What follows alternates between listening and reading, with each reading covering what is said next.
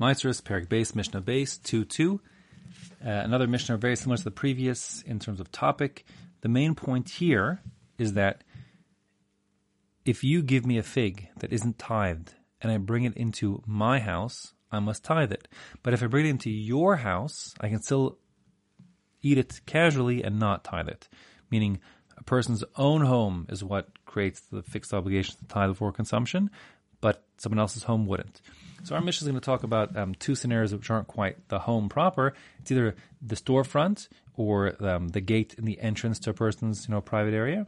So the point is, if a person gives me a fig to eat and we're not in my home or his home, we're either in his shop, his chanut, or at the entrance to his property, his let's say his chatzer, at the shar, at the gate.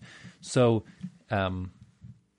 even if we both now walk in the gate, he'll be home and have to tithe it, but I won't be in my home, and therefore I won't have to tithe it because he gave it to me prior to it going into his property. Again, if he gave me the fig inside of the gate, since he brought it home, he has to tithe it first. But since it wasn't yet the case, I received the date prior to the fig, whatever it is, walking into his property.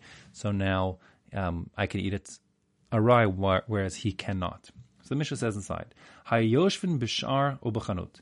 If two guys are sitting, one owns figs, one's his guest, and they're sitting at the entrance to the gate of the guy who owns the figs, o b'chanut, or they're sitting in playing backgammon in front of the store front of the owner of the figs. It's not a fig store. It's he's whatever he sells. He sells electronic goods, but he has some figs from his field.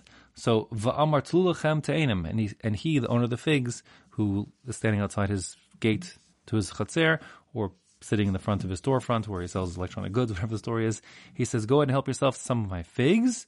Ochlun paturin. The recipient of the figs can eat them because they never went home. They never had the obligation to be tithed, and therefore he can eat them achilas arai, and it's no problem, exempt from tithing.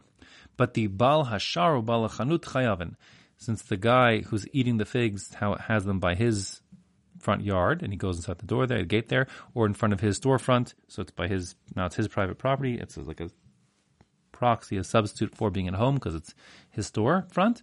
So that being the case, he, the owner of the figs, who's now at home in the gate or at home in the shop, he will have to tithe chayav, and he'll have to tithe before he eats the figs. So the point is, we both can be eating the same figs inside the same gate, but because you gave me the fig prior to walking the gate, and they're your figs, so you have to tithe because your fig has gone home, but I don't have to tithe because it became my fig prior to getting home to anyone's home, and now this isn't my home. Rabbi Yehuda disagrees. He has a slightly different idea. He agrees in principle, but the thing is, he says you can't call your front gate or your storefront home because a person, at least in the time of the Mishnah, is very uncomfortable. He's embarrassed eating in the public eye, and that being the case, it's not yet home. So in front of the gate or in front of the store, it's just not home yet. And that being the case, Rabbi Yehuda Poter, Rabbi Yehuda says even the owner of the figs is exempt from tithing them. It can be a chilas arai, it's not a fixed eating. Ad sheyachzras panav, unless he turns his face so that people can't see him eating because now he's got privacy. O ad sheyishana makom yeshivaso, or until he relocates himself so that he's out of the public eye. At that point, everyone agrees, even Rabbi Yehuda, that this guy now is got these figs in his domain and must now tithe them before eating them, even arai.